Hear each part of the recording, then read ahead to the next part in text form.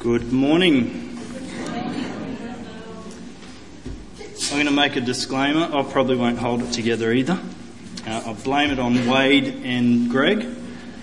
And it's interesting that Nalia was the only one that held it together.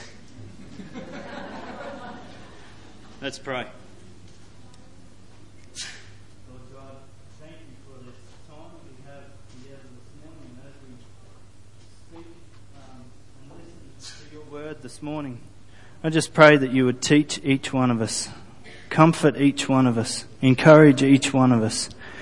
And Lord, give us ears that listen to your words.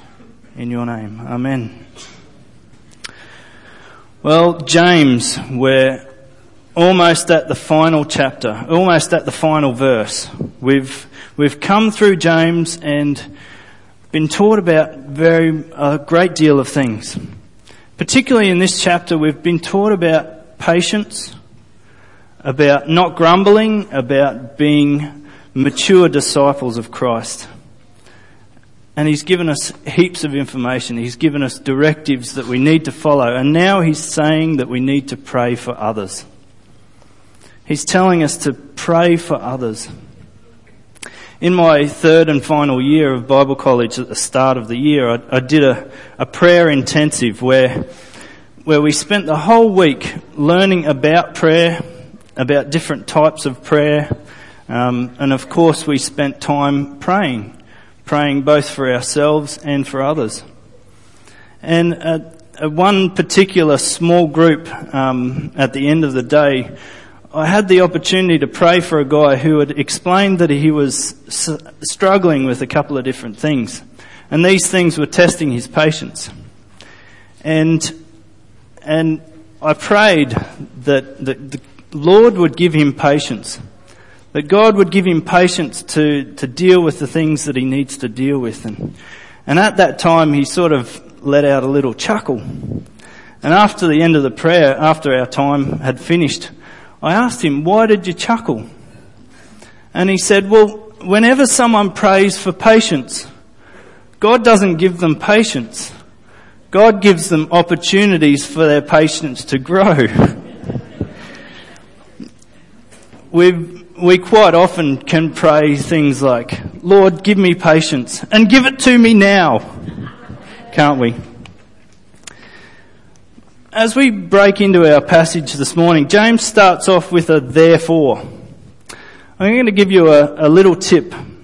Whenever you see a therefore in the Bible, when you're reading through, especially if it's the start of your passage that you're reading, you need to go back and see what it is there for. Do you get it? Oh. This little bit refers to verse 15, the second half of verse 15. And it says, "And if he has committed sins, he will be forgiven." So James then goes, "Therefore, you must confess your sins." Therefore, you must confess your sins in order for there to be forgiveness. In order for there to be forgiveness, there needs to be confession.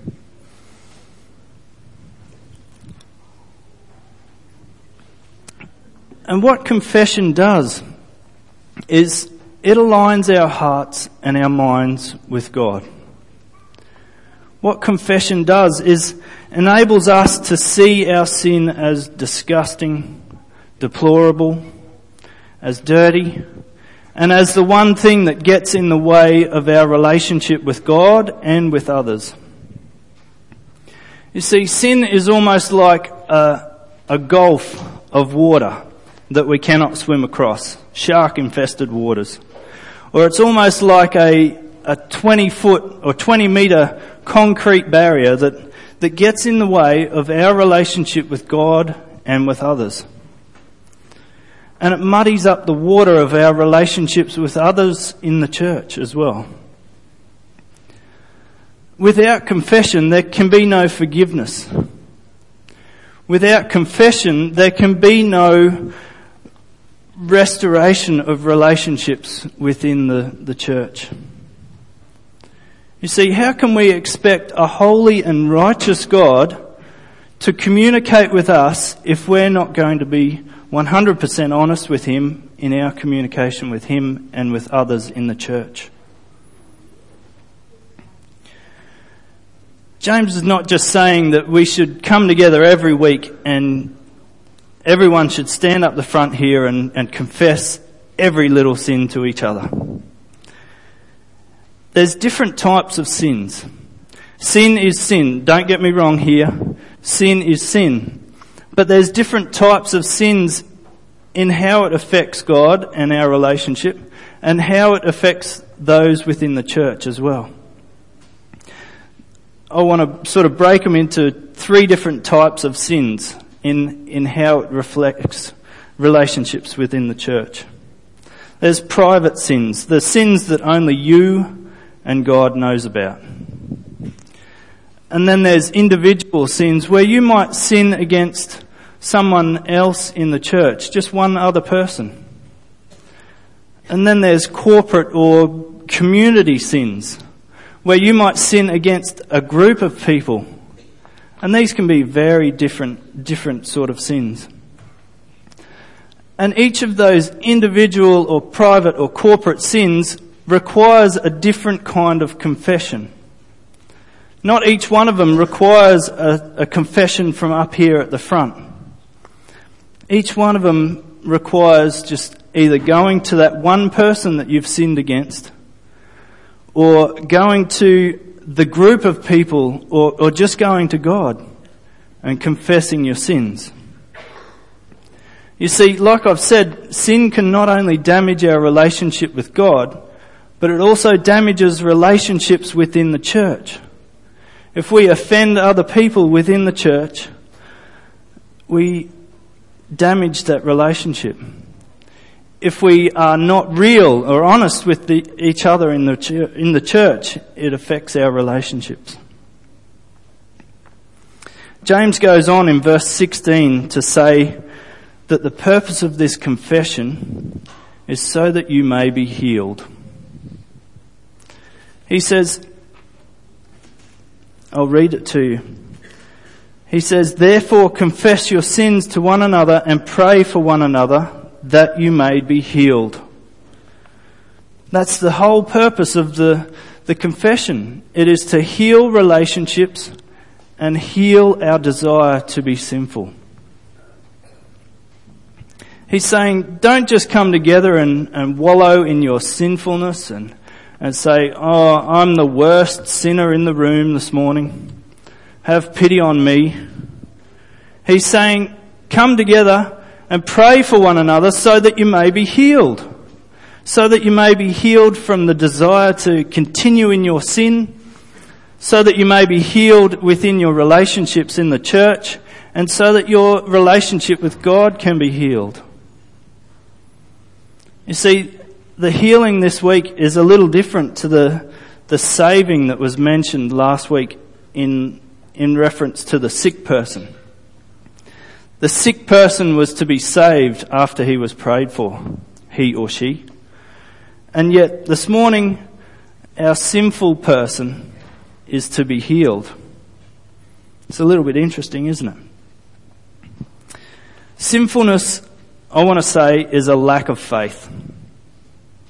Each one of us exhibit a lack of faith when we sin. We exhibit a lack of faith in the goodness of God, in the holiness of God, and in His provision for us as well. And coming before God and confessing our sins is a necessary step to that relationship being restored. For me to stand up here and confess my sins, I would have to really lower myself before you this morning, wouldn't I? So confessing your sins is a really humbling experience. It's an experience where you'll probably cry and you'll basically just come before this person and just say, I've offended you. I've done something wrong. I'm not as good as I thought I was. In Luke chapter 18, verses 9 to 14, Luke talks about the two men that go to the temple to pray. And he talks about them basically two opposites. There's a Pharisee that stands up there and he says how good he is. And then there's a tax collector that doesn't even lift his eyes up. And he says, "Be merciful to me, a sinner." I'll read verse 13 and 14 in Luke 18. "But the tax collector, standing far off, would not even lift his eyes to heaven, but beat his breast, saying, 'God, be merciful to me, a sinner.' Jesus says, I tell you, then this man went down to his house justified, rather than the other. For everyone who exalts himself will be humbled, but the one who humbles himself will be exalted." The tax collector humbles himself and confesses his sin, confesses his need for a saviour. Did you see the last little bit in there that Jesus says? I tell you, this man went away justified rather than the other. Confessing your sins leads to forgiveness, which then leads to justification. To be declared justified is to be declared righteous in the sight of God. Google told me that, not any theology book. But to be declared righteous in the sight of God is something that not we can do. We cannot do. To be declared righteous in the sight of God is only been able to be done by God. God is the one who sets that benchmark, who makes a person righteous, and who is able to declare that person righteous. If we are the ones saying, I tithe 10% of all of my income, I am not like other men out in the community, I do this and I do that, I lead a Bible study, I do this. All we're doing is making ourselves self-righteous, aren't we? All we're doing is I'm making the benchmark for righteousness. I am making the one saying who is righteous and who is not. And that's not our job. That's not our position, because every time we do that, we take the position of God. Don't be self-righteous. James says that the prayer of a righteous person has great power as it is working, in the second half of verse 16. And he illustrates this with Elijah. Peter stole my thunder this morning in the children's story. But Elijah did some really cool things. His story is in 1 Kings 17 to 19.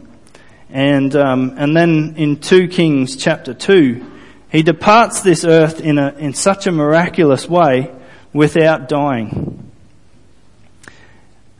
He caused a drought for 3.5 years, and then broke that drought, as James says, with a simple prayer.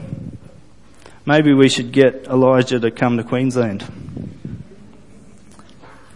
But Elijah does some amazing things on top of that. He meets a widow who is basically going home to eat her last morsel of food and then die. And he asks her for food. Kind of crazy, isn't it? But she says to him, I have no food. I'm going home to eat the last little bit with my son and die. And he says to her, that flour and that oil will not run out. Later on, he then brings the widow's son back to life. There's the big prayer battle with the prophets of Baal. You've probably all learnt that in Sunday school or something. where there's 450 prophets of Baal and they're crying out all day, Baal, hear us, Baal, hear us. And they end up hearing nothing. And yet Elijah prays a simple prayer and fire comes down from heaven, consumes his sacrifice and his altar and the rocks of the altar and the water on the altar, and it's all gone. Just by a simple prayer. And all of these things were done through prayer. And yet Elijah was a man with a nature just like ours. James says that. Elijah was a man with a nature just like ours, and yet he can accomplish these great things. Even though Elijah has moments of greatness, of miraculous intensity, of a great time with God and proving God to those who are around him, Elijah has moments of weakness as well. He has moments of humanness. In chapter 19 of 1 Kings, verses 3 and 4, I've got it marked, but you may need to look up the table of contents. Verse 3 and 4, he says, Then he, that is Elijah, he was afraid, and he arose and ran for his life and came to Beersheba, which belongs to Judah, and left his servant there. But he himself went a day's journey into the wilderness, and came and sat down underneath a broom tree. And he asked that he might die, saying, It is enough now, O Lord, take away my life, for I am no better than my fathers. Elijah has moments of weakness where he's afraid, where he runs for his life, where he has self-pity and says, Woe is me, and even asks for his life to be taken away.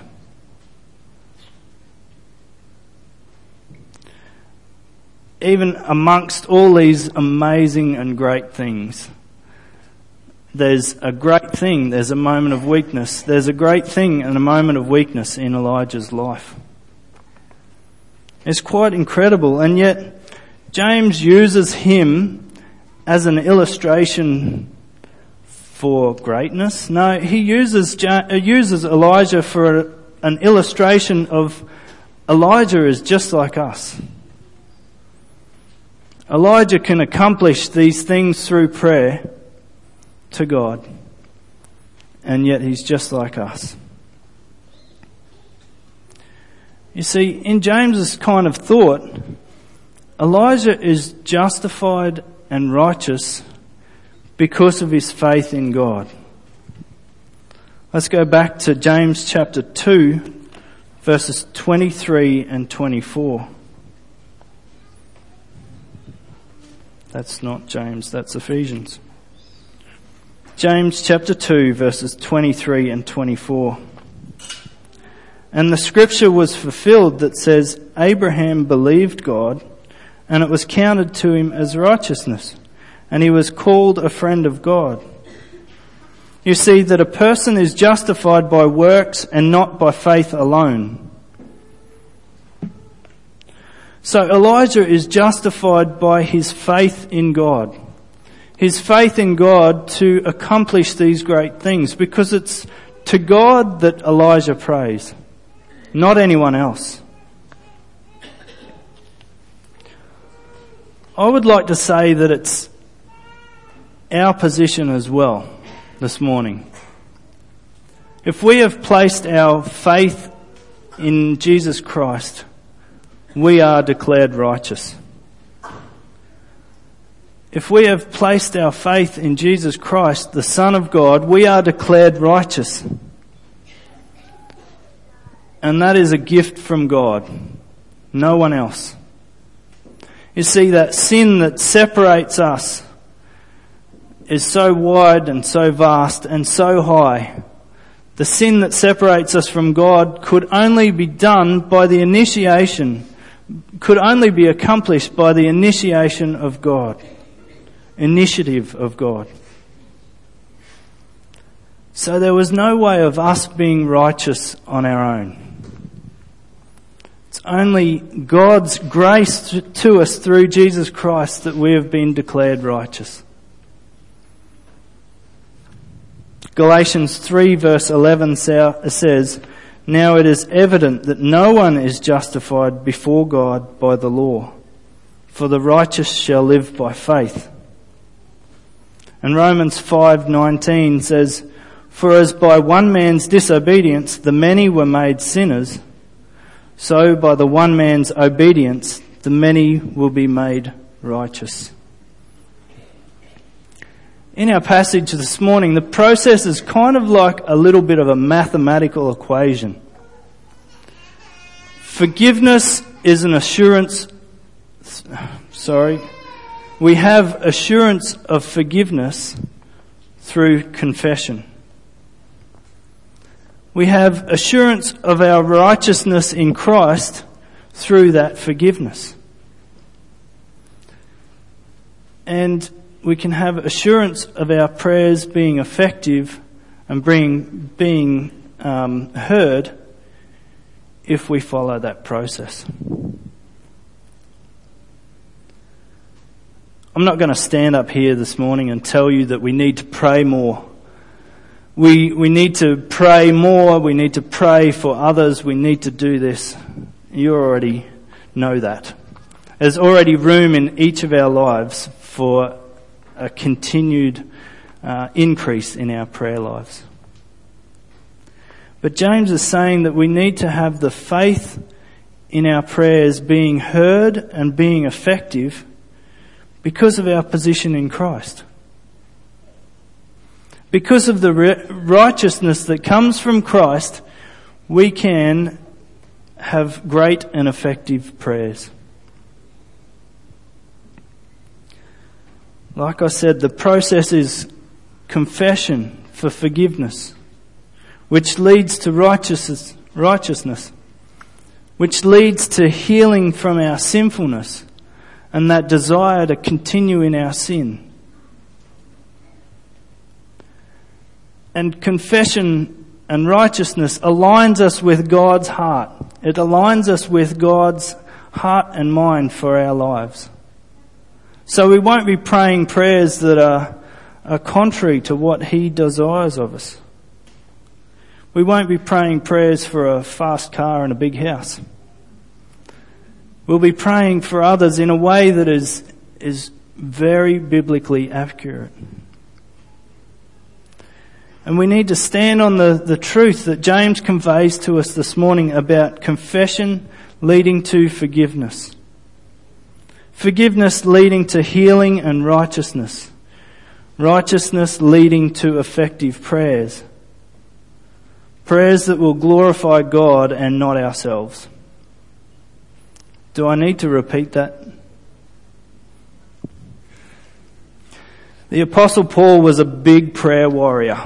I love reading through his letters and looking at the way he prays for those in the church that he helped planted, and for those that were his helpers, so to speak. And throughout his letters, which includes Hebrews, controversially, throughout his letters in the New Testament, prayer is mentioned 55 times. There's 55 verses in Paul's letters that mention prayer.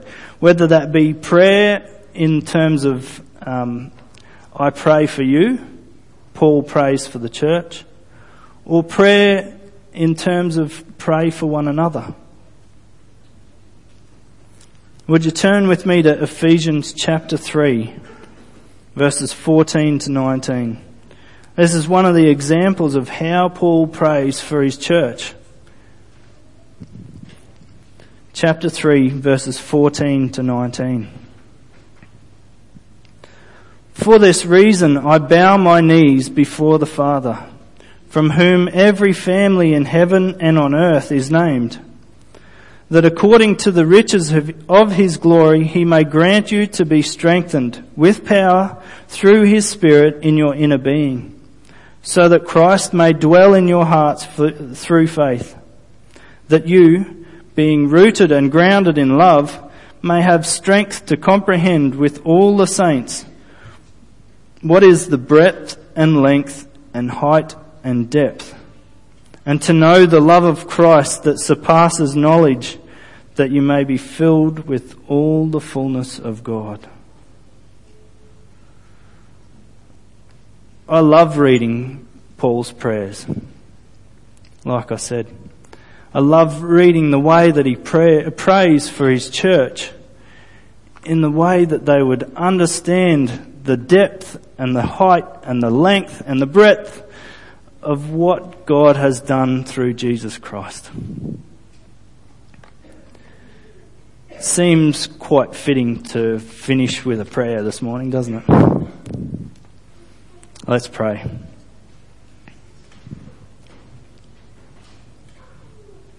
Heavenly Father, we thank you for the position that we have in Christ,